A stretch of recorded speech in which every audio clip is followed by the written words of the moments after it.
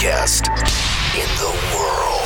From WWE to TNA Impact, by way of the NWA, it's time for Refin' It Up with legendary referee Brian Hebner and guest host, Mr. Refin' Rant himself, Jimmy Corderas. An all-new episode starts in... This is Refin' It Up.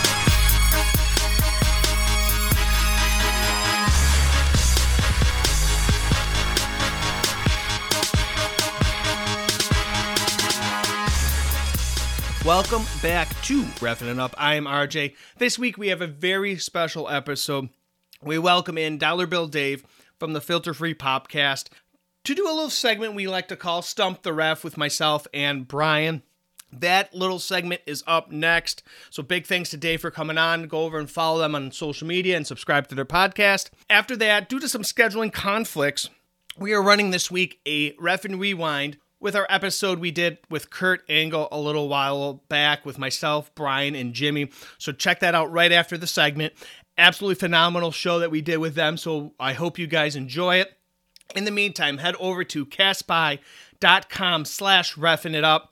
All our platforms are there. Subscribe, 5-star review. We appreciate you so very much.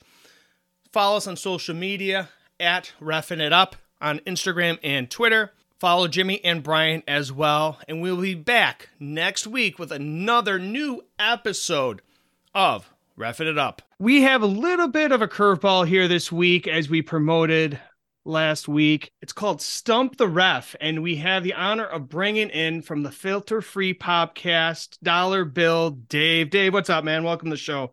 Hey, RJ. Thank you guys for having me. What's up, Dollar Dave? I'll go ahead and get it started. A couple weeks ago, we did a benefit for our good friend, Josh Odom, who passed away tragically just all of a sudden. And I popped in on your segment of our 12-hour marathon because obviously, RJ, you and I used to do a show together. We're good friends. And, right. I've never really met Brian. I talked to him for a hot minute at Top Guy Weekend last year in Chicago. Mm-hmm. But I came up with a very controversial topic that towards the end of our Odom tribute, and we decided to bring it onto your show to get, just a little bit more in depth with Brian and yourself and me, and to see why I feel this way. So I'll let you start it off, and then I will tell you why. Okay. So for those of you, a little context behind it, obviously for the benefit show, once again, thank you for having us on that, Dave. And so to grasp it a little bit more, your concept was, and your comment was that Randy Orton is overrated. Correct. Brian thought everything but that. So I'm like, hey, we got something here. I talked to you and talked to Brian after the fact. I'm like, let's start a segment here. I don't know where this is going to go. This just may be a one-off. I don't know. It all depends on what our listeners like. But Dave, my thought process was I saw him coming up in the company. I know you probably did as well. And I know Brian worked with him a little bit. But why do you think he's overrated?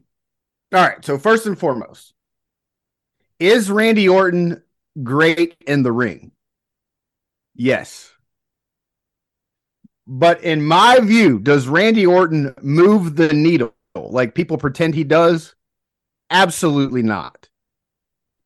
Case in point, how long's Randy Orton been out now?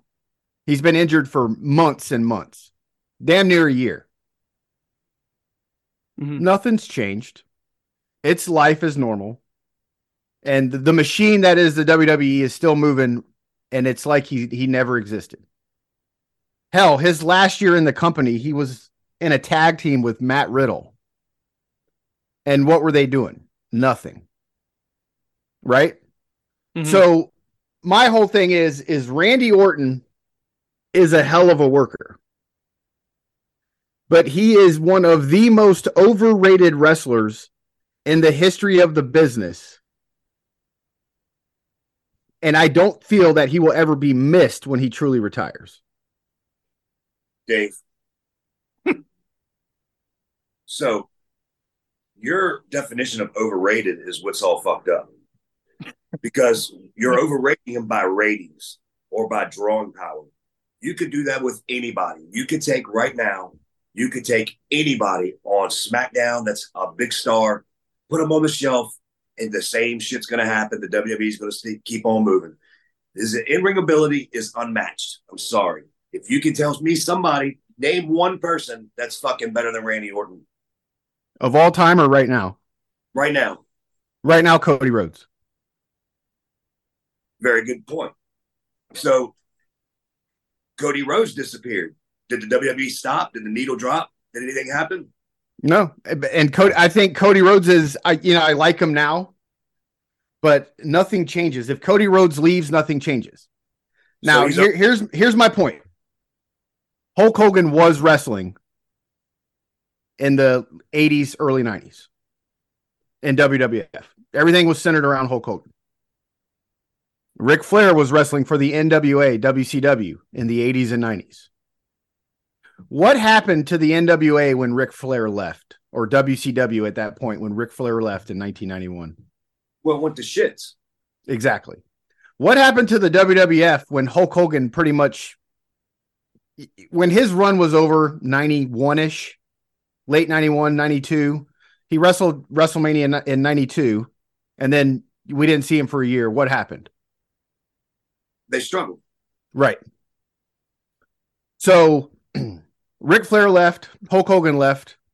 All right, let's move forward. WWE was at heights never seen before during Austin and Rock's little era. What happened when Austin and Rock left? Yeah, I get what you're saying, but you're naming 5 people, 6 people. So that would mean to me, as according to your definition, Dollar Dave, is that Cody Rhodes is also overrated because the same thing that happened with Randy Orton can happen to Cody Rhodes. I will give this, though. Cody Rhodes, look what happened to AEW when Cody Rhodes left. Yeah, well, Randy didn't have that opportunity for that to see if that can happen. But see, and one of my reasons for thinking this is what would happen if Roman Reigns left the WWE and showed up in AEW? Now, see, that is a point that's very, very valid. That would be a needle mover. That would be a needle mover. Yes, the one.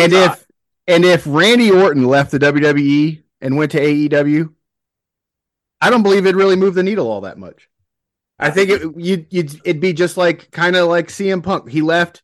People talked about it for a minute because 2 big names.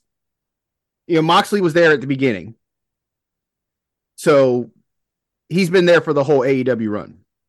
CM Punk joined AEW, popped ratings for a little while, and then it started to dwindle. I don't think he's going to do much with Collision. I just don't see a Saturday night show being all that great. Well, and then you had Daniel Bryan or Bryan Danielson, whatever you want to call him. It was hot for a minute when he came in, and now what? It's done nothing. I take them and I put them in the same kind of basket as I put Randy Orton. No, I totally disagree. I think the definition of what you're meaning in the overrated is the first 2 names you said, CM Punk and Moxley. Over fucking rated. Randy Orton is so far and above these 2 guys, it's not even fucking funny. I agree with you in terms of Moxley because the Dean Ambrose character, it was good. I would like to have seen a more John Moxley type version in WWE than the Dean Ambrose character. But the John Moxley we have now in AEW it's almost criminal. It's so bad with the bleeding and the bullshit.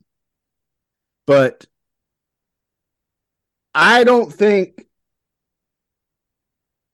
I have a hard time saying CM Punk's overrated. I think because CM Punk's more of a household name from his failed stint in the UFC and the summer of Punk in WWE. We never had a summer of Orton. We did have the little legend killer thing for a little while, but I mean, he wasn't really champion then, so it doesn't really matter. But I mean, Orton's in-ring work is uncanny. Dude's great in the ring. I'll give it to him. But to me, he's never been a needle mover. And the love that Randy Orton gets from some people, I have never been able to understand. And I take it as in the same way with Edge. Okay, I have a question. Would you like to see CM Punk versus The Undertaker, or would you rather see Randy Orton versus The Undertaker? CM Punk. Why? Why? CM Punk now or CM Punk 5 years or 8 years ago when it happened? I mean, to me, it don't make a fuck. CM Punk, CM Punk. He's fucking overrated. He's the most. This should be about him. This should be about CM Punk, not Randy Orton. Randy Orton is a badass motherfucker inside and outside the ring. He cuts promos that are good. They're not great, but they're good. CM Punk's good on the stick. That's it. After that microphone gets put down on the mat, I don't give a fuck after that. I've never, I agree CM Punk's great on the mic. I will say that, especially after his failed UFC attempt, CM Punk would never be somebody that I'd push as the face of my company because he got exposed in real fighting. Obviously, nobody's ever seen Randy Orton in a real fight. I mean, you might have. You're a referee. He might have had some issues backstage or something like that. But I'd rather see. I bet Randy Orton beat his ass. I would agree. I would say Randy Orton probably would beat his ass as well. So my overrated guy's starting to look really good right now. You're not winning this battle. No. But I mean, the biggest wrestler ever, Hulk Hogan, in real life, he's not known as a fighter. No. So, I mean, that doesn't, in the wrestling world, I mean, shit, Matt Riddle probably whip everybody's ass. Brock Lesnar beat his ass. Well, Brock Lesnar's a different animal, but that's just.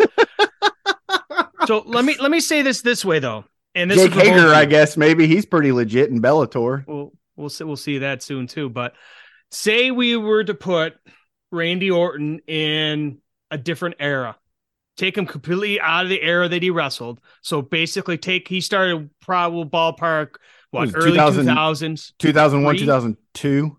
Something like that? Yeah, somewhere in that neighborhood. Yeah. Say we put him 5 years before that. So that would put us... You put Randy Orton in the Attitude Era? Yeah. I believe he'd have been a much bigger star. So hold on. So you're saying... If you put him in that era, yes. Okay, but you're saying there's something there, but you're not seeing it now.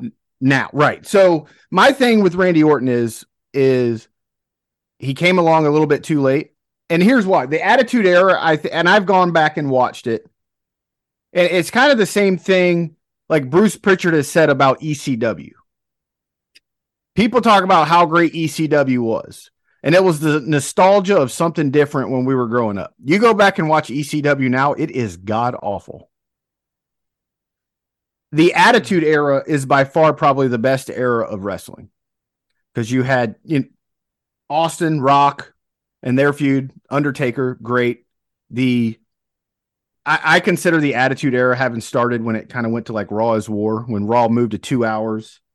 You had the whole Hart Foundation and Canada thing versus America. That's some of the best shit on television. Randy Orton would have been prime for the WWF in late 97-ish time frame if he was hitting his stride when Bret Hart left the company. Because you think about it, and a lot of people don't think about this, WWF on the main event scene when Austin became champion was about as weak as any company ever. They had, and Michaels was gone. You had, at one point in time, your only two people in the whole organization to hold a world title, Austin and Undertaker. That's it. Mankind was a main event level wrestler, but had never been a legit main eventer. Kane was just coming in, and so in 98, King of the Ring, Kane beats Austin for the belt in that first blood match. That was stupid because Austin was bleeding from his back very early in the match, so wouldn't that be first blood? But that's it. They had Austin and Taker. If you had a Randy Orton who was established by then, I think, because I thought they pushed The Rock too soon. I was wrong, but I thought they pushed him too soon. But I think Orton while he doesn't have the promo of The Rock, and I think that's what makes The Rock so great, was he had the promo. Because his in-ring work isn't anything to write home about, to be like, oh, this is the greatest guy ever. But Orton, I kind of take in-ring ability with Randy Savage, but didn't have the good promo as Randy Savage, so he's not as well known as Randy Savage. But Orton's main flaw is he came into the business when there was other stars way better than him also in the business. Well, so do you think that Mankind's overrated? Kind of. I think Foley's revered some, and the TJ on Filter Free Popcast, his number one of all time is Mankind and Mr. Perfect. I don't see it. I don't see him as a legit viable world heavyweight champion. I saw it as the way they booked it, as someone who could be the world heavyweight champion, but for short sprints, like he was with his 3 title reigns. So I don't put him on the caliber of Undertaker by far as like a gimmick type wrestler. I don't think anybody will ever touch the Undertaker, but a viable option to sell pay-per-views. Yes. I mean, you can't name many matches that can equal what Mankind and the Undertaker put through in that 96, 97, go to 98 time frame. Those guys had some fucking bangers. Well, okay, so we've established that he's probably one of the best in ring. Great. He's very smooth in ring, yes. Okay. He probably turns a lot of women's eyes, and men probably for that fact. How many women are really watching, though? Well, I bet more were watching when he was there. He's not ugly. If I was a chick, I'd like him for sure. Okay, so there's something there. He did very well with his title reign. Not one, but the ones he had, or he wouldn't have been champion. Put it that way. Yeah. I thought they put the belt on him too soon, his first title reign. But I mean, he lost it a month later, so it was kind of pointless. But fair enough. The main problem with Randy Orton, and what always will hold Randy Orton back, John Cena. Well, that was the main crutch on Randy Orton's career, John Cena. Now, the class that came out, John Cena, Randy Orton, Brock Lesnar, the Basham brothers. I know I'm forgetting some, but those are just Batista. The ones that Batista, yeah. Shelton Benjamin, yeah. Shelton Benjamin, Charlie Haas. That all came out at one time. Yep. All right. Other than John Cena, who's the bigger star of the group? Lesnar, Batista. No way. Batista's overrated. My God. See, I liked Batista. His gimmick was great. I like him too, but he's the drizzling shits inside of a ring. He put on. Wait, is John Cena great in the ring? He's a lot better than Batista. Well, you know what? I feel us getting into the weeds a little bit here, and I kind of want to wheel us back around the main topic here, so we can bring it home. But just for closing arguments, it's like we're in the courtroom here. I start with Dave. Just closing arguments. We're going to put this out to a poll right here on our. Let's do it. I got Twitter you right here. The best thing Randy Orton ever did in wrestling was his legend killer feud with The Undertaker, where he immediately lost. That's the best thing Randy Orton ever did in wrestling. Okay. That's the only time anyone cared about him. Right. After his short face run, he turned heel, legend killer. He hit Jake the Snake with the RKO, a move he stole from DDP. DDP did it better.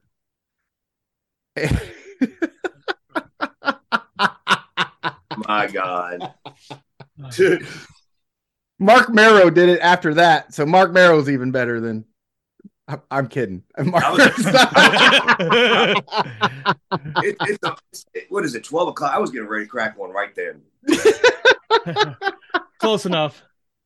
RJ, but no, Brian, go ahead. Before I go with my closing argument, how many times has Randy Orton been world champion? I do not know that. 14.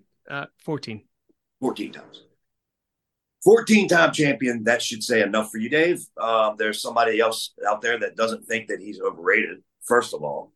I find it hard to match his in-ring skills with many of these people that are wrestling nowadays and during his days.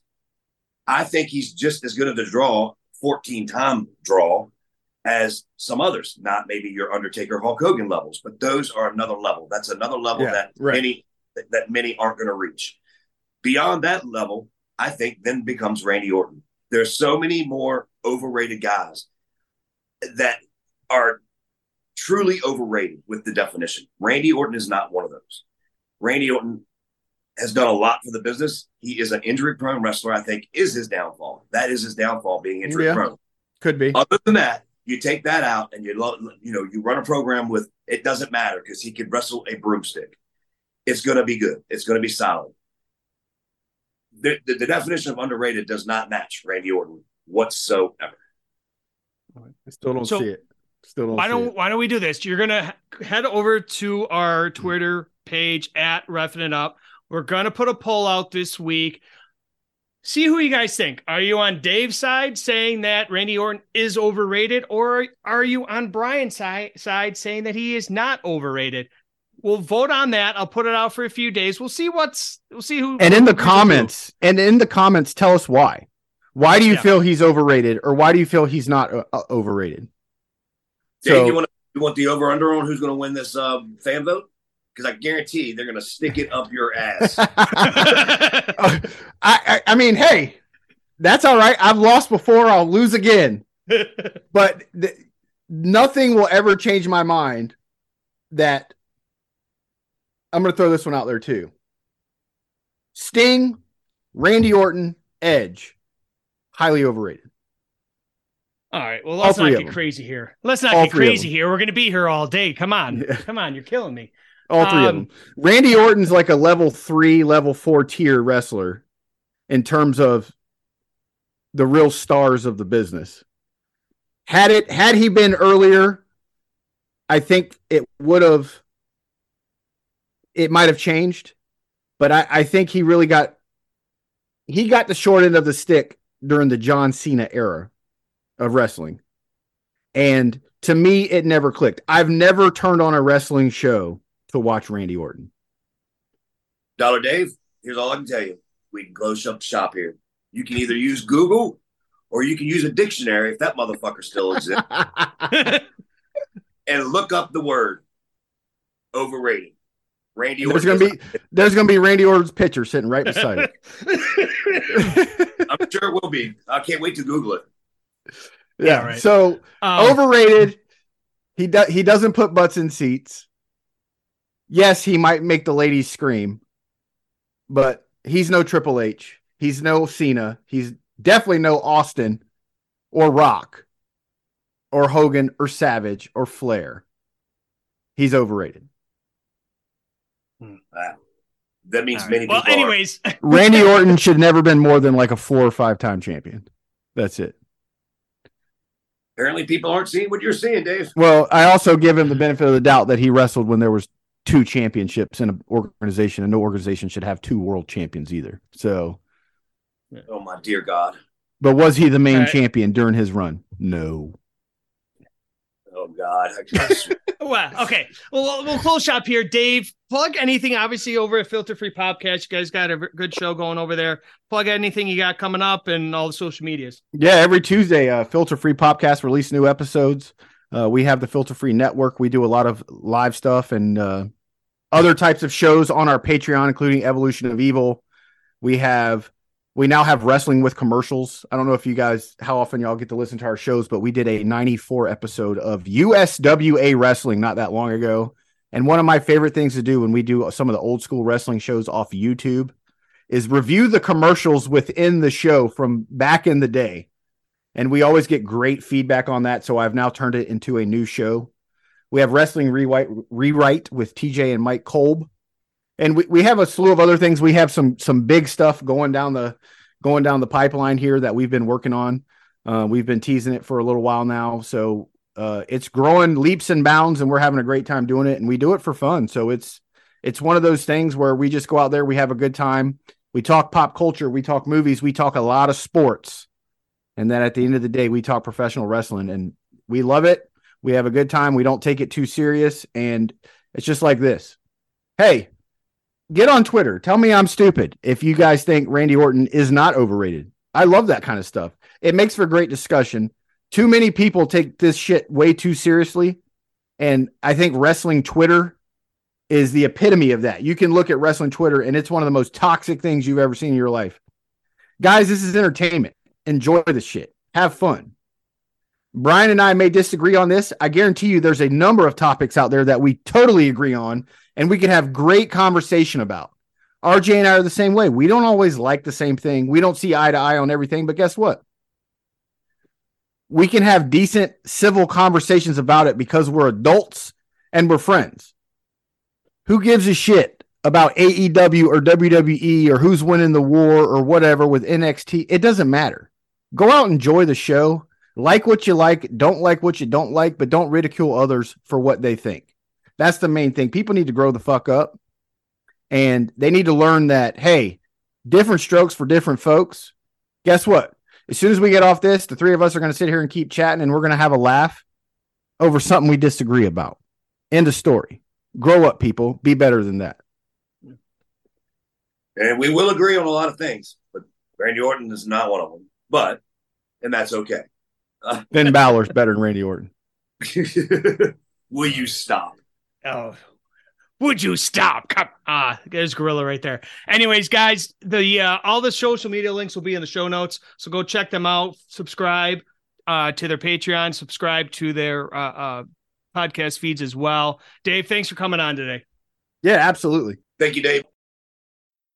If you head over to manscaped.com/Refin and use that promo code, you'll get 20% off plus free shipping. And that's something that, Jimmy and I are both follically challenged, but we make sure when we go to manscaped.com to take part in that great, great product. Well, I just want to say before we get Kurt on here that the Manscaped underwear, the briefs, are the best things for your balls. No more swamp ass. It's just incredibly, I can't say it anymore. I've got 9 pairs, and I'm really angry about that because they all went away from me this week, so I had to do laundry early. Guys, go out there and get your Manscaped. Let's get in Kurt Angle. Well, we will welcome in everybody's Olympic hero, Mr. Kurt Angle. Kurt, welcome to the show. Thanks for having me on, guys. Hello, Kurt. Oh, man, Kurt, it's a pleasure to have you on. It's so good to see you again. How are you? What's up, brother? How you doing? I'm better now. Getting to see you. Kurt's here to do our podcast with a broken free. No, not. Yeah. I was going to do your deal, but never mind. You look like me. You're in a car. You in the car? Yes, I'm in a car. I'm stuck in a car. I am too, man. I'm at the ball field. I'm watching 14-year-old girls. My 2 daughters playing softball all day in the rain. Okay, I'm glad you ended with that because it sounded like you were watching 14-year-old girls. I'm glad you had something to say after that. Yeah. Okay, hey, brother. How you been, Kurt? I'm doing well. How you doing, Brian? I'm doing great, man. I haven't talked to you in a while. Yeah. I know. Life gets busy, and I know you've been busy as heck. I texted you a couple weeks ago, and you got all kinds of podcasts going on, don't you? Yeah. I do a lot of podcasts for different people, and then I have my own podcast, obviously, and so I do quite a bit of them. If you want a guest on your show, you got to be a guest on their show. That's right. It works that way. So when am I going to be a guest on yours? We're gonna do it, Brian. We actually want you to do the beatbox thing. Oh wow! Okay, you better sharpen your skills. I better check my lungs. Well, no, there's an actual video out there, Kurt. I don't know if it's online yet, Brian, but I believe that was the one when you did with Trey. Oh, that was the newest one. Yeah, the Trey newest one with Fresh Prince of Bel-Air, I believe, right? Yeah, the Fresh Prince of Bel-Air. You got to check that one out, Kurt. You know I got my style still. Yeah, I know you do, Brian. You'll never lose it.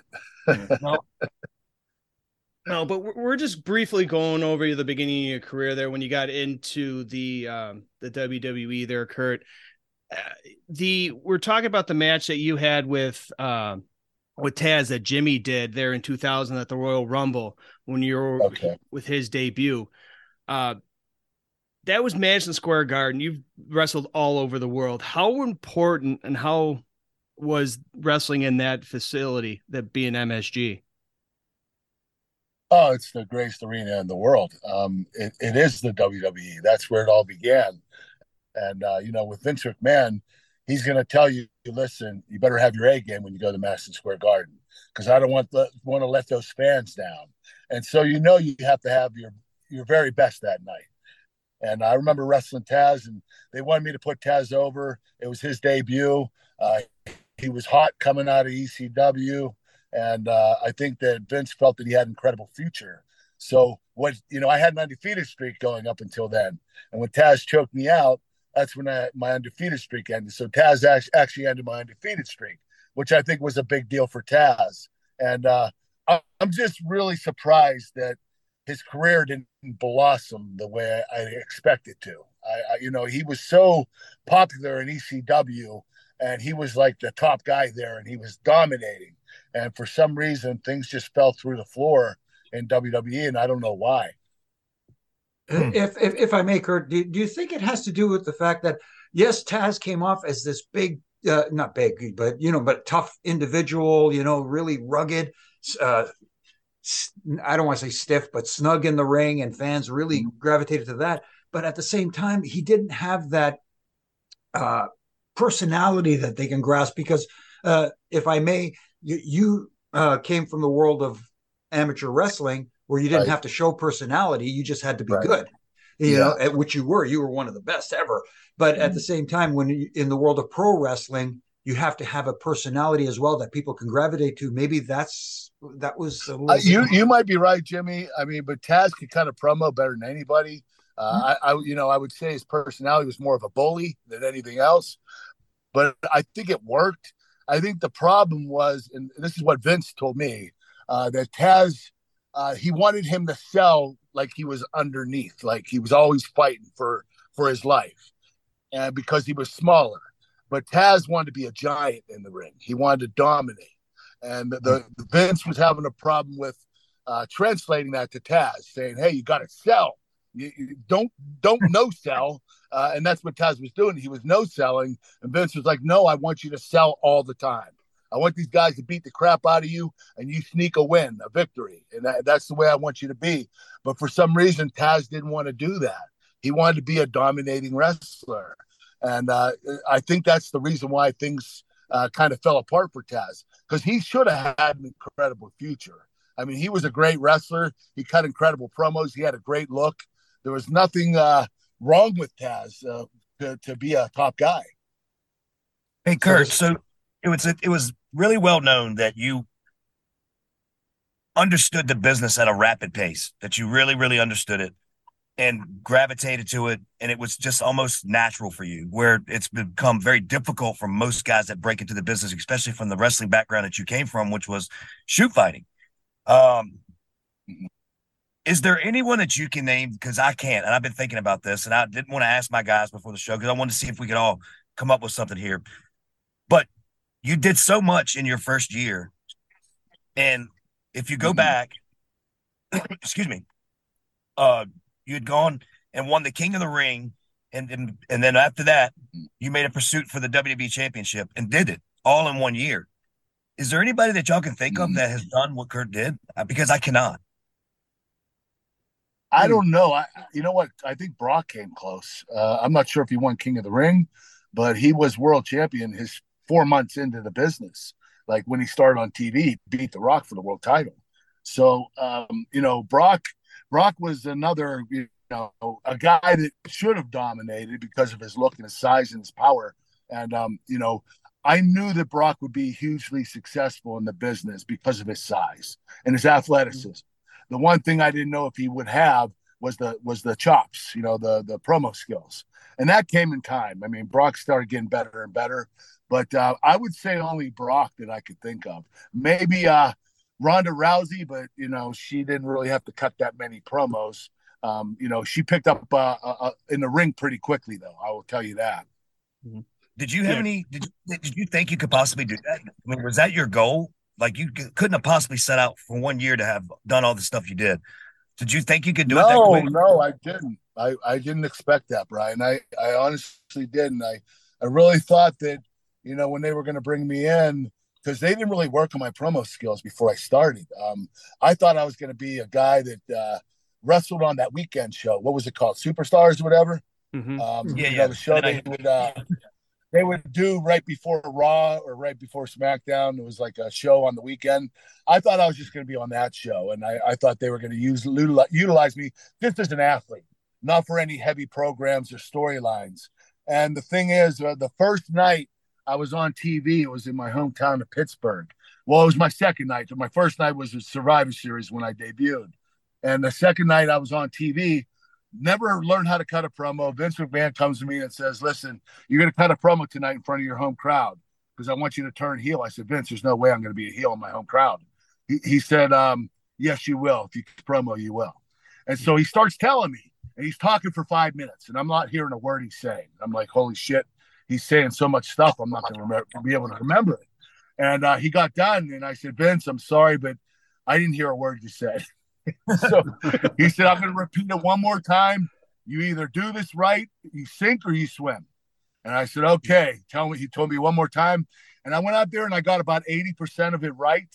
And Vince thought, okay, this kid has potential. And that's when he started putting me in heavy storylines, give me long promos. I have to thank my memory skills because of the promos. I have a photographic memory. So if I read something on paper 2 or 3 times, I can memorize the whole thing in a couple of minutes. And so I had that strength behind me. But the problem was I didn't know how to improvise. I had to have everything written out for me. I had to learn how to improvise down the road. And that became a problem for me eventually. But eventually I fixed that problem too. But when I came into the business, I forgot everything I ever learned in amateur wrestling because, when you go into pro wrestling, you have to learn how to sell. You have to learn how to bump. You have to learn all these traits, and you also have to understand that you're going to get thrown around. As an amateur wrestler, I never let anybody take me down or throw me around, so it was hard to turn that instinct off. So, I'll give you an example. One time we were at the Dory Funkin' Dojo camp when I was up there in WWE training. Tank Abbott was there, and he would get in the ring and he would go after the guy and try to beat the shit out of him. And Dory Funk's like, no. You have to calm down. You have to tie up. You have to go slow. You have to chain wrestle. And the guy's like, I just want to knock him out. And that's how I was thinking before I came to WWE. So I decided to forget everything I ever learned and learn from the beginning of what pro wrestling's all about.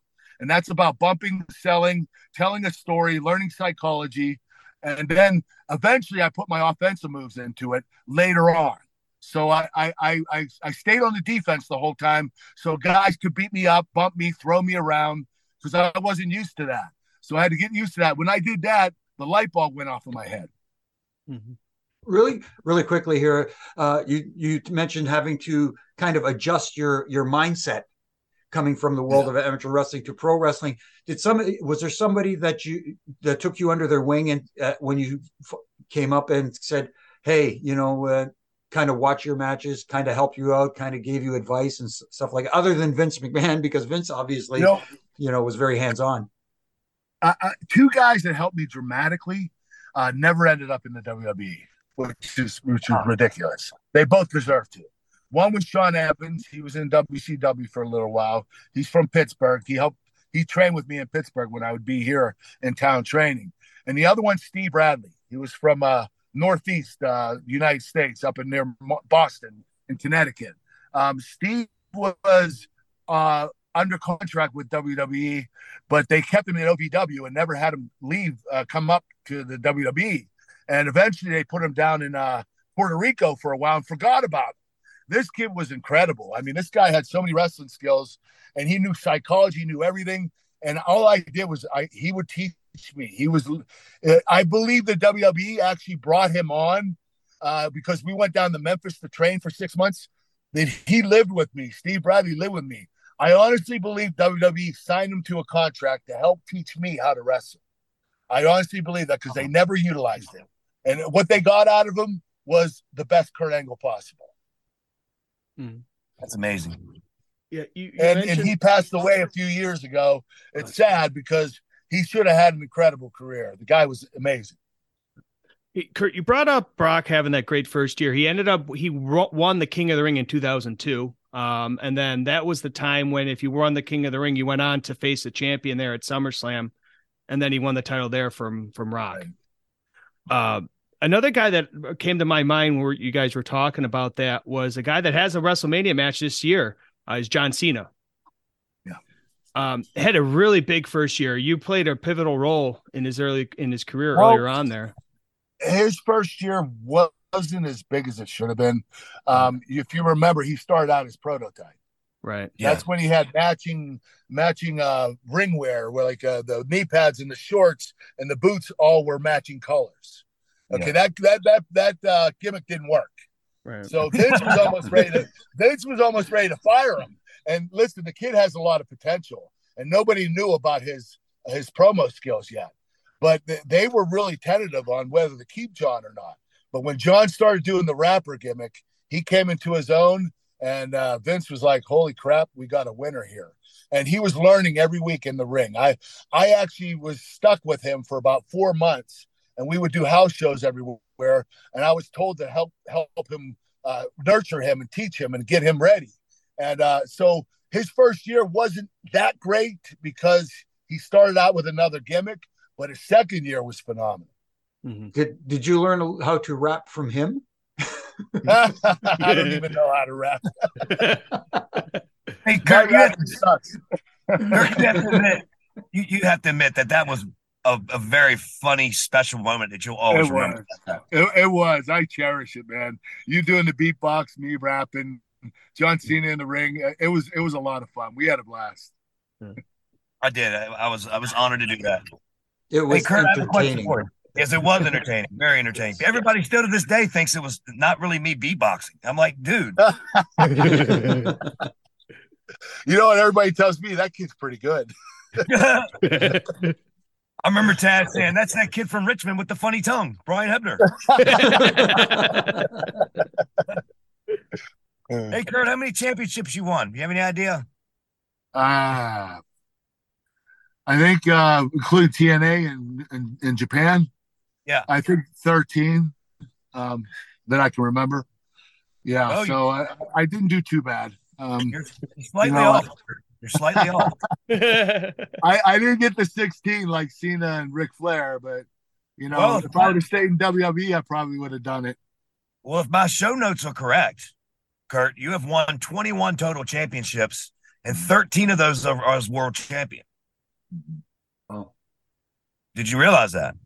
No, that's actually pretty incredible. I didn't know I won 21 titles. I know that's including like the European Championship, the Intercontinental Championship, U.S. Championship, probably the hardcore title. I won that once. I won that for like 5 seconds. And Rob Van Dam took it away from me. So, but you know what? I will tell you this. I had the most fun in my life my first few years in WWE. Every week I would go to work.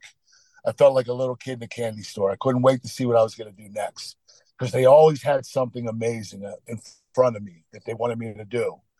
Brian Gewirtz, the writer, was so incredible. He had great chemistry with me. He also had great chemistry with The Rock, Chris Jericho, Edge and Christian. This guy was phenomenal. He was a genius, and he was able to tap into my potential and really write incredible material for me. A lot of people say, "Hey, did you write all that stuff yourself?" I'm like, no. Actually, I just performed it. The writer, Brian Gewartz, wrote it for me. So I owe him a lot of credit to my career. I'm not going to say I didn't back it up and perform to the highest ability. I did, but I didn't make that stuff up. He did. That's awesome. And not to get away from WWE, but eventually you transitioned over to TNA wrestling. What was that transition like, going from the world of WWE, which is so structured? Like, I can't speak for TNA because I was never there. Maybe Brian could better than I could. But what was that transition from WWE television to TNA television like? Well, you know what? You had a lot more freedom. TNA allowed you to do more things that you wanted to do. WWE, it's pretty strict. They tell you what to do and you do it. But the difference also is the crowd difference. I mean, WWE, you're going to have 15,000 fans in the arena. TNA, you're lucky if you get 3,000 fans. But I really enjoy TNA. I loved working there. I actually enjoyed working there more than WWE. And that's why I stayed there longer than I did in WWE. Dixie Carter treated me incredibly well. She gave me a 7-figure contract, limited dates. I didn't have to work nearly as much as I did in WWE. They just treated me really good. And I love the structure. Like, I was married and had kids, and every 2 weeks we'd go down to Universal Studios to do our tapings. And I bring the kids and they go on all the rides. Like, it was an incredible lifestyle. When I went to work, I got to play at work. It was so much fun. And Brian will admit this too. It was an easy job. It really was. We did house shows here and there, but every 2 weeks we would go down to Universal Studios in Florida, and we'd knock out two tape shows in 2 days, and then we'd be done for 2 weeks. It was just amazing. And I didn't ever want to let that go. The reason why I did is the money started to run out. I saw a sign when they let go of Hogan and they let go of Sting and, they let go of other guys, Kevin Nash. And I thought, my time's going to come here soon, because I'm getting paid a lot more than everybody else. And this company's having a financial crisis right now. And I don't think they're going to be able to help me out. Although that, when I decided to leave TNA, they did offer me another contract, and it was a pretty good money deal. It wasn't $1 million. It was $750, but I was surprised they actually offered me that. And I told Dixie Carter, thank you, treated me well. But nobody's ever treated me as well as you have. But my goal is to go back to WWE for the WWE universe and retire as a WWE wrestler for the fans. You know what's funny and interesting about that, Kurt? And you're right. It is the funnest place I've ever worked. But it really is. But I'll also say this. When I first got into WWE, it was just like what you said. It was like a kid in a candy shop for a long time, for many, many years. Yeah. But then it became very different. It became more of a grind, and it became more of not the camaraderie that it used to be. It wasn't fun anymore. It was work. Yeah. So when I went into TNA, it was just like the WWE used to be in the locker room and stuff. The Wild West, man. Yeah. It was like being a kid again, once again. And it was, and they took care of me just like they did for you. I know that people bitch and moan about that. They say they didn't get paid. I never not got paid. I never not got my money. I didn't either. I never not got paid. I always got paid. Yeah. But I can tell you right now, that place is what helped rejuvenate my life, because I really bad things once I lost my job at WWE. And I can only thank Dixie Carter and Hulk Hogan for bringing me in, and Jeff Jarrett. Those folks all took care of me. And I just, like you said, Jeff, Kurt, I'm sorry. Kind of lost you there, bro.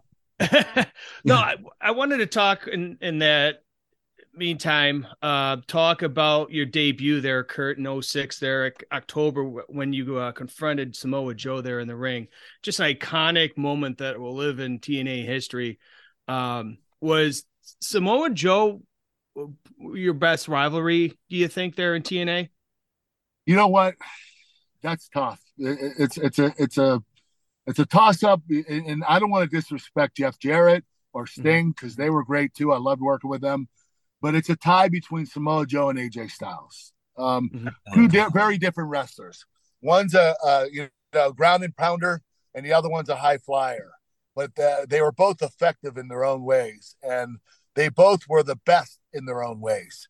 And Samoa Joe coming in to TNA, he was undefeated. I think he had like 170 straight wins. And, I just felt it was a little early to end his undefeated streak. I thought we should have a nice long program. Him beat me, I beat him. Then we have a rubber match, and I could have went over then. But I just felt that Samoa Joe, the program with him, could have been so much better if we would have elongated it and made it longer. But I loved the first night when we went face to face. It gave you chills going up your spine when you saw Samoa Joe and I standing in that ring, and then exploded when I headbutted him, and I actually cut him. I got him the hard way. He was bleeding pretty bad. But you know what Samoa Joe told me? He said, "Headbutt me for real. I'm Samoan." So I said, "All right, I'll headbutt you for real, Joe." You know what? I almost knocked myself out. Hey, Kurt. You know what's funny? Yeah. And this is a shoot. I'm not lying. When you made your debut with TNA, I was really still close with Chimmel, talking to him. And for those of y'all who don't know, I don't know how you don't watch our show, listen to our show. But anyway, I called him immediately, and this was a joke, but was kind of serious. And I said, "Hey, Chimmel, did you see who just showed up on our show?" And he says, "No, Hebner, who? Who and who this time?" And I said, "Kurt Angle, we're coming to get you, Chubbs." And he died laughing. He said, "No way." I said, "Yes, sir." So there was still a friend rivalry. You know what I mean? It was really, really cool. Right. Yeah, you're still buddies with them. You were rivaling with them. Yeah, TNA versus WWE. It became something more, though, when you came, man. It became something more. Well, I hope so. I wanted to make a big difference. And, Dixie gave me the platform to give everything I had and go out there and perform for the fans. She did make me the name and face of the company, which I thought was really cool. But, with that, it came a lot of responsibility. And I'm not going to lie to you, I messed up a lot in my life, especially when I was in TNA. I had some DUIs and stuff like that. There were things that happened that I was really disappointed in myself. And you know what? Dixie Carter never shied away from me. She always was there no matter what. She was there to pick me up, and she was always there to root me on. She was my best cheerleader, and she never criticized me for anything I did. I did a lot of bad stuff that I wish I wouldn't have done. But Dixie Carter was a blessing to me. Nice, very nice. And you mentioned Dixie Carter being a blessing. How was the difference between her and Vince? Vince McMahon was more of a boss than anything, right? And did you have a similar kind of relationship with him? I don't want to say similar as in. Well, you know what? Vince was a caring guy too. He just hit it really well. Like, whenever my contract would come up, Jim Ross or Johnny Laurinaitis would say, "Hey, this is what we're going to offer you." And I say, no, I want more than that. And they said, "Well, we can't offer you any more." I said, "No, I'll go talk to Vince." And I went and talked to Vince, and Vince gave me it. Okay, Vince always had a heart of gold. The guy would hide it pretty well. He wanted to put up that tough guy persona, which he was a tough guy, but he also had a soft heart. But he wasn't Dixie Carter. Dixie Carter was like a mother figure to me. And not that she was that much older than me, because she's not. She's only a year or two older than I am. Or she might even be the same age as me. But she nurtured me, and she took care of me. And, she always gave me the best of the best. I mean, when I had those DUIs, I couldn't drive anymore. She had car services come and get me from my house to the airport. And then the car service would pick me up in the town I was in and take me to the arena. And the car service would take me back to the hotel. And the next morning, the car service would be there and we'd go to the next town. And she never charged me for it. I mean, this woman did so much for me. And I just couldn't believe how gracious she was. Well, they also hired someone to drive you around too. That's this guy over here. Yep. But eventually, they didn't want to do the car services anymore. So Brian Hebner was the one driving me around. Which wasn't a good idea because Brian drank a lot of alcohol too. Oh my goodness! No, I put my alcohol in the trunk until I dropped you off. Is that why I never saw it? Yeah. Not to jump in here, but I would have rather had that gig than the one I was saddled with. After a while, I got saddled with the great Khali. So trust me, Oh God. I would have preferred the Olympic Hey, gold medal. You know, hey. every trip, Jimmy, we stop at Denny's. And I'm sure you guys had a lot of conversations. Oh my goodness, yes. Oh yeah. Hey, you I'd were like, imagine the car was pretty quiet the whole time. Well, you know, we had oh my goodness, right? His Rajan Singh. Rajan Singh, yeah. He rode with us too. He was kind of like the interpreter. So. Oh, okay. So you had somebody that was interpreting. Yes. I figured you were alone with him, so there was no talking going on. No, the only advantage there was the car and the hotel were covered because I was. But anyway. well, that's a good deal. I think that's worth it, Jimmy. Yeah. Kurt, well, at times it wasn't. Well, Kurt, I'll say this: you were a lot better than when they saddled me up with Flair. He was at my door. God, that had to be a disaster. Oh my God, he was at my door at 10:30 in the morning, knocking on it, telling me to meet me down at the bar. I'm like, oh my God. He drank every day, all day long, didn't he? And with you, my biggest thing with you is this: I've never had so much Subway in my life. That's my favorite place. Nice.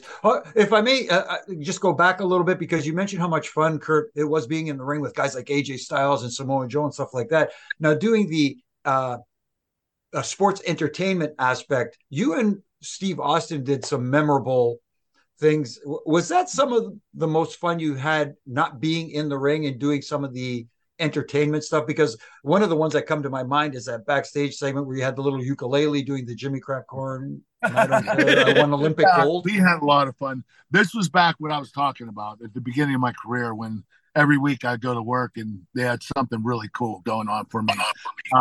The thing with Steve, this is when I had to learn how to improvise, because Steve doesn't memorize. He improvises everything. And we had these pre-tapes, and Vince would be in it with Deborah and Steve and me. And Vince would say, hey, this is what we want to have happen today. We're going to talk about this. Steve, you started. I'll come second. Kurt, you go third. And I'd be like, wait a minute. You guys didn't give me the verbiage. He said, you have to think about it yourself. I was like, holy shit, I've never done this before. So he would talk about a topic. Like we would talk about the cowboy hats. And that would be the segment. That would be the pre-tape. We'd talk about the cowboy hats. Steve would start, then Vince would come in, and then I'd come in. And then so they weren't planned out. They were mostly improvised. And that's when I learned how to improvise. And I was really gracious that Vince gave me that opportunity, because at that point in time, the only thing I could do is memorize and talk by memorization. And that helped me improvise more. There's a story that I'd like for you to rehash, if you can remember it. It was at a house show, and I remember being backstage, and you were in the ring doing the main event, and I don't remember who it was with. And there was an inopportune run-in. Do you remember this, with Steve Austin that you weren't aware of? No, I didn't. Was that at a TV or a house show? That was at a house show. Yeah, I forget what he did. He ran in the ring out of nowhere and stunned you. And you know what? At least he told me right before he did it. I remember. He said, take the stunner, bitch. And I took it like a madman. Hey, that's awesome. I did whatever Austin told me to do. He was the guy. He was the man. Steve was the reason why I got in the business. I started watching Raw in 1998, and I fell in love with Steve. I wanted to be Stone Cold Steve Austin. I literally, when I went down to Memphis to train for WWE, I had the leather vest. I was going to shave my head, and the WWE told me not to. So I wanted to be Steve. I mean, I wanted to be that character. Little did I know they had other plans for me. I ended up being a fucking goofball, milk drinking nerd, so, but it worked. I made it work. And, I am actually a kind of a nerd to begin with, but, I wanted to be Stone Cold. He was the one that inspired me to start the business. Nice. It's no secret. Go ahead, RJ. Sorry. You touched briefly. I'd be remiss if I didn't ask you about your time in Japan with New Japan. You get over there early 2007. Man, like you mentioned, MSG is just an iconic venue. You're wrestling in the Tokyo Dome facing guys like Shinsuke and AJ and Brock in Japan. How much of that was an impact on your career later on after you left Impact? You know what? I always wanted to wrestle in Japan. I was always told about the fans, especially if you're wrestling like in New Japan or whatever promotion it is over there. The fans are incredible, and they're not as rowdy as the fans in the United States. They're more well contained, but they applaud quite a bit. They don't scream their lungs out, but they watch and study the match. They enjoy watching wrestling, and they're very passionate. And going over there and being able to perform in front of them was a huge honor. The first time I did, it was against Brock Lesnar. And the reason why I went over there is because Brock wouldn't do a job for anybody in Japan. He was like, I'm not doing a job for any of these losers. And so Brock had the promoter call me to have me beat Brock over in Japan. So the promoter called Dixie Carter at TNA, and TNA worked out a deal with them. And by the way, every time I went over to Japan, I never got paid. TNA got the money. So that's when I stopped going. After about a year or so, I stopped going to Japan because I wasn't getting paid for it, and I was beating the shit out of my body. So, and doing all that traveling back and forth, for the whole year and a half back and forth was really hard. So, Brock and I had an incredible match. And I remember when the match was over, they couldn't stand Brock because Brock didn't want to do a job. He held the title up. He didn't want to give it to anybody in Japan. So they wanted me to beat him. And when I beat him, Brock was hugging me in the ring. He said, "Hey, I want you to ask for a rematch."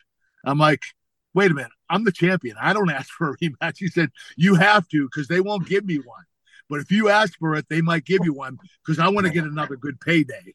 So I went to the press conference.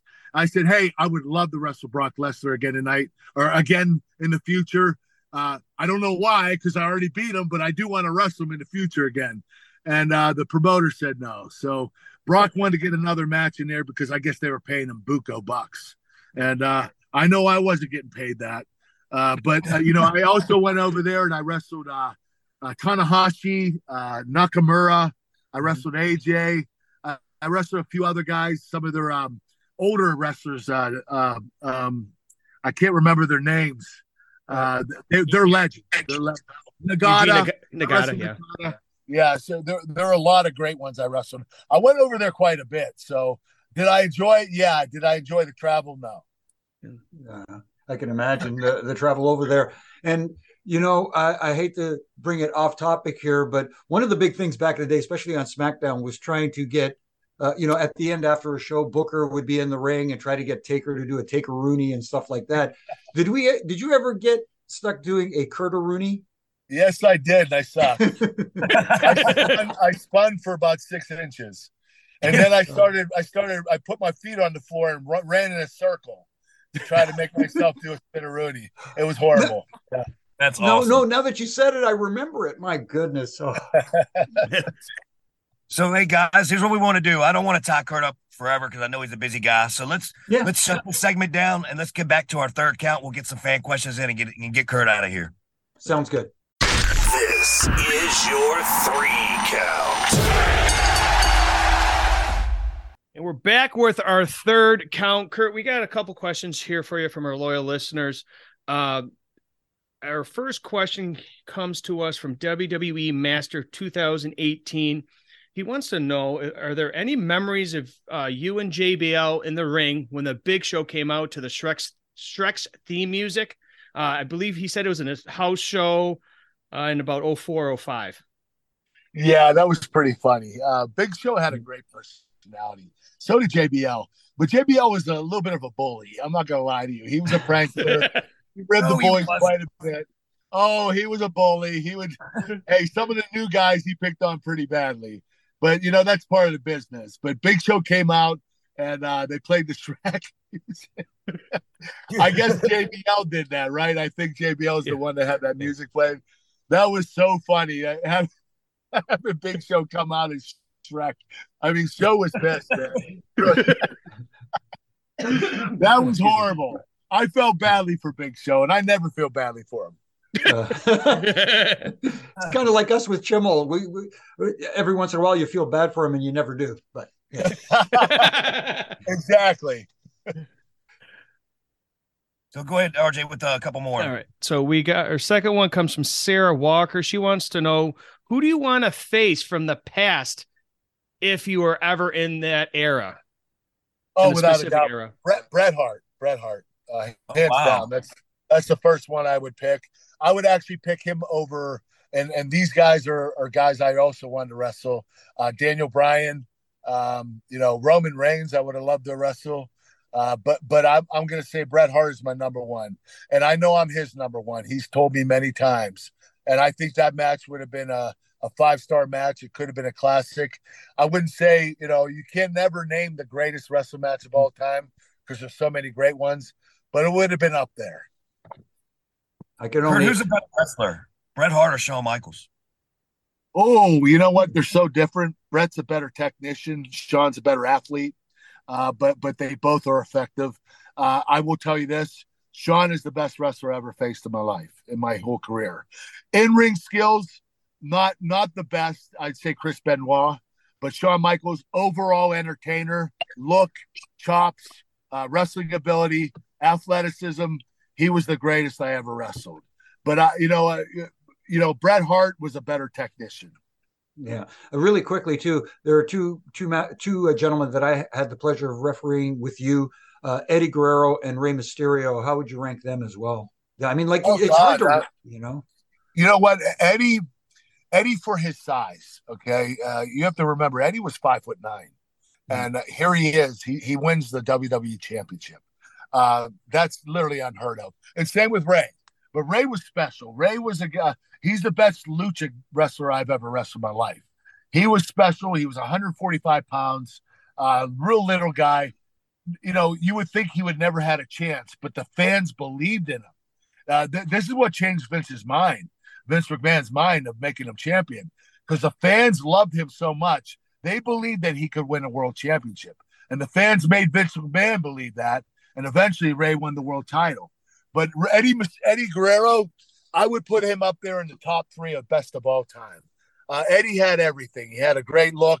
His wrestling was off the charts. He could do lucha. He could do heavyweight wrestling. His promo skills were incredible. He had a great look. His personality, unbelievable. The charisma that came out of him, everybody was second to Eddie. So I would say Eddie would be number 2 behind Shawn. Wow. Rey Mysterio, top 5, definitely. In my book, top 5, yeah. Wow. Nice. Wow. Yeah. So, Kurt, what do you think made me and your chemistry so well? What do you think made me and you just click so well? What do you think happened? Because I don't know how to answer that. Brian, what are you talking about? We didn't have chemistry. No, listen. I'm going to say this, okay? And this is the last time I'm going to say it because, Brian, I've put you over way too many times. All right. I have never seen an official, a referee, that would come into the ring and watch every single move that we would do in our match and study it and memorize it.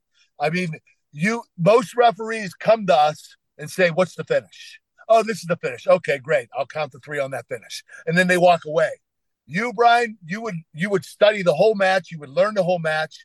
You would know what the psychology was. You would know what body part we were working. Because if we forgot in the ring, I went to you plenty times and said, "Brian, what's the next spot?" And you told me. I mean, no other ref has done that for me. I will, Jimmy, no disrespect to you, but I worked with Brian so many times. Mm-hmm. Brian Hebner is the best referee in the history of the business. And I'm putting him over above his father, who obviously is a legend in the business. But Brian, you were a guy that dove into it fully, and you put everything into the business. And every match that you refereed was incredible. And any match you referee for me was incredible. And we had such great chemistry because we understood each other. And we both knew what was going on in the match. And you were my third voice. You were the one in the ring. Besides my opponent, you were the third voice in that match. And you always called the match whenever we forget. And I was so grateful for that. I want to say one more thing. First of all, thank you so much, Kurt. That you have no idea what that means to me. But I also want to say this, and I'm sure you remember this, because I remember this one moment, and then it just continued from there on. But we were doing a match on a house show, and there was something, which was you and Brock, and you got mad, and you were like, fuck, take a ref bump, and we never called one. And I'm like, what the fuck? Well, you had him in the ankle lock, and I said, where am I supposed to be, Brock? And you said, and you were just so frustrated, you said, just stay fucking right there. And he did the roll through, and you came and bumped me. And we just started doing that all the time. We never even called the damn thing. It was that's because Brock would always add extra shit in our house show matches, and we were trying to make the matches longer, so we'd end up doing that spot to have a ref bump.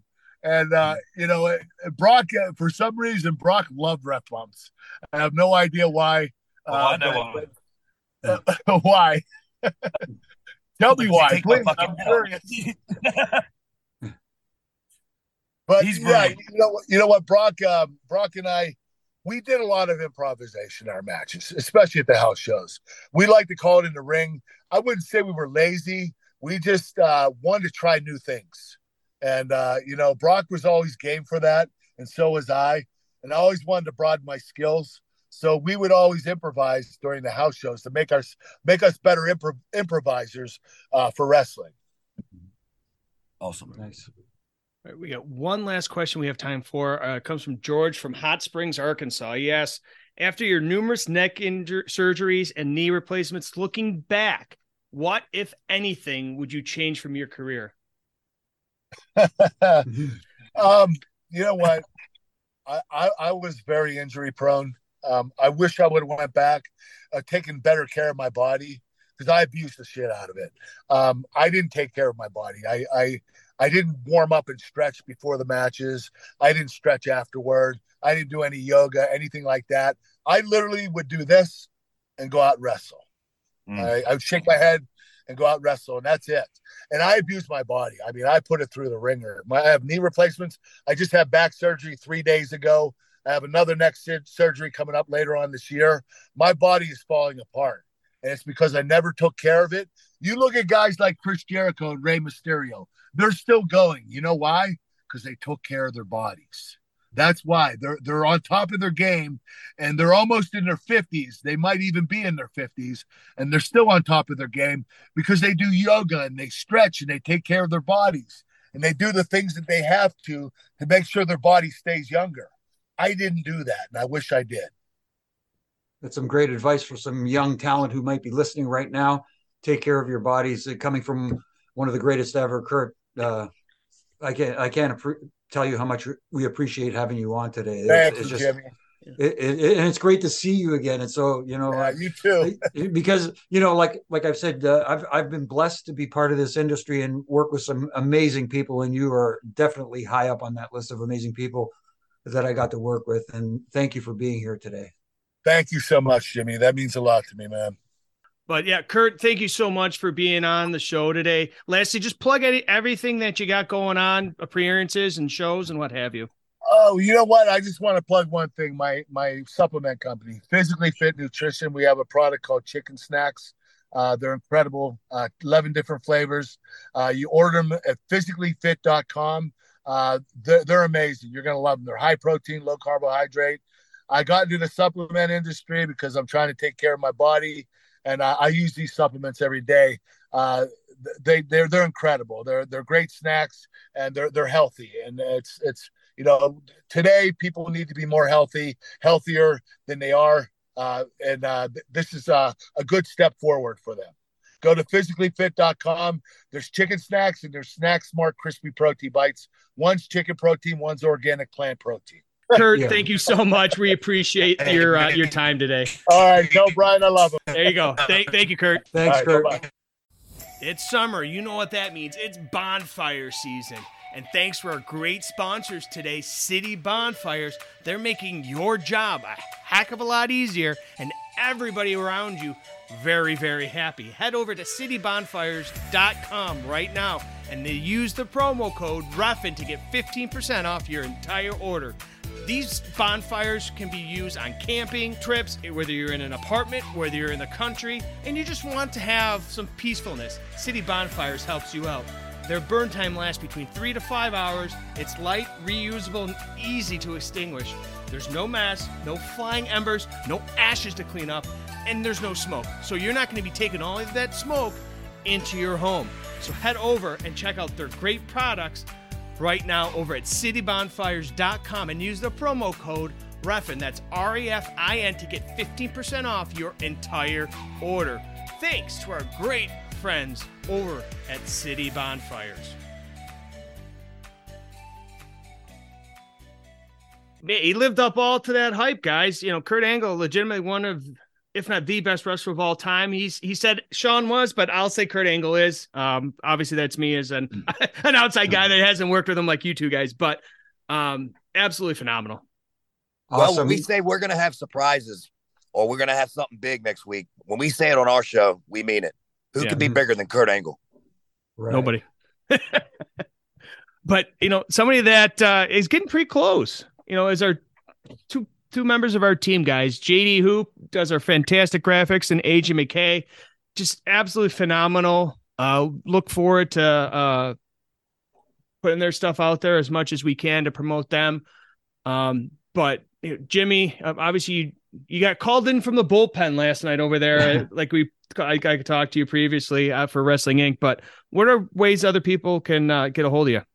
Yeah, like you said, on Wrestling Inc., post Raw and post AEW Dynamite, the post shows with the group there. And last night I got called in for the SmackDown version. And, you know, hey, I'm on call. And you obviously can find me here every Wednesday morning when it's posted up here for Reffing It Up podcast. And on all my socials, from Monday to Wednesday, my Refin rants out there. Again, not to tear down, but because I love this business so much, I just want to see it succeed and be better. Yeah. And Brian, well said, you put out a great. I think you're both of you are fantastic follows, but Brian more so. You know, you get those. Hey, let's hold the ladder. We saw that last night at the Impact show with the Wee ladder, we should say, with Bully and Tommy during their Busted Open match. But what are ways people can get a hold of you and look at your fantastic comments? Well, you can reach me easily on both of my social platforms, which is Twitter and Instagram at Baby Hebner. So pretty simple for both of those. And I'll tend to say some things sometimes here and there. Just depends on the mood. You know what I mean? And it just kind of just rattle the cage a little bit, right? That's it. But next week, first and foremost, we want to thank everybody for tuning in this week to this great episode. And obviously thank Kurt Angle for joining us. Everybody can check us out across social medias at Reffin' It Up. Head over to castby.com/Reffin' It Up. All our great platforms are there that you can follow, subscribe, tell your friends, tell your family. Subscribe to Reffin' It Up with these two great guys. And we'll see you back here next week on Reffin' It Up. 1, 2, 3.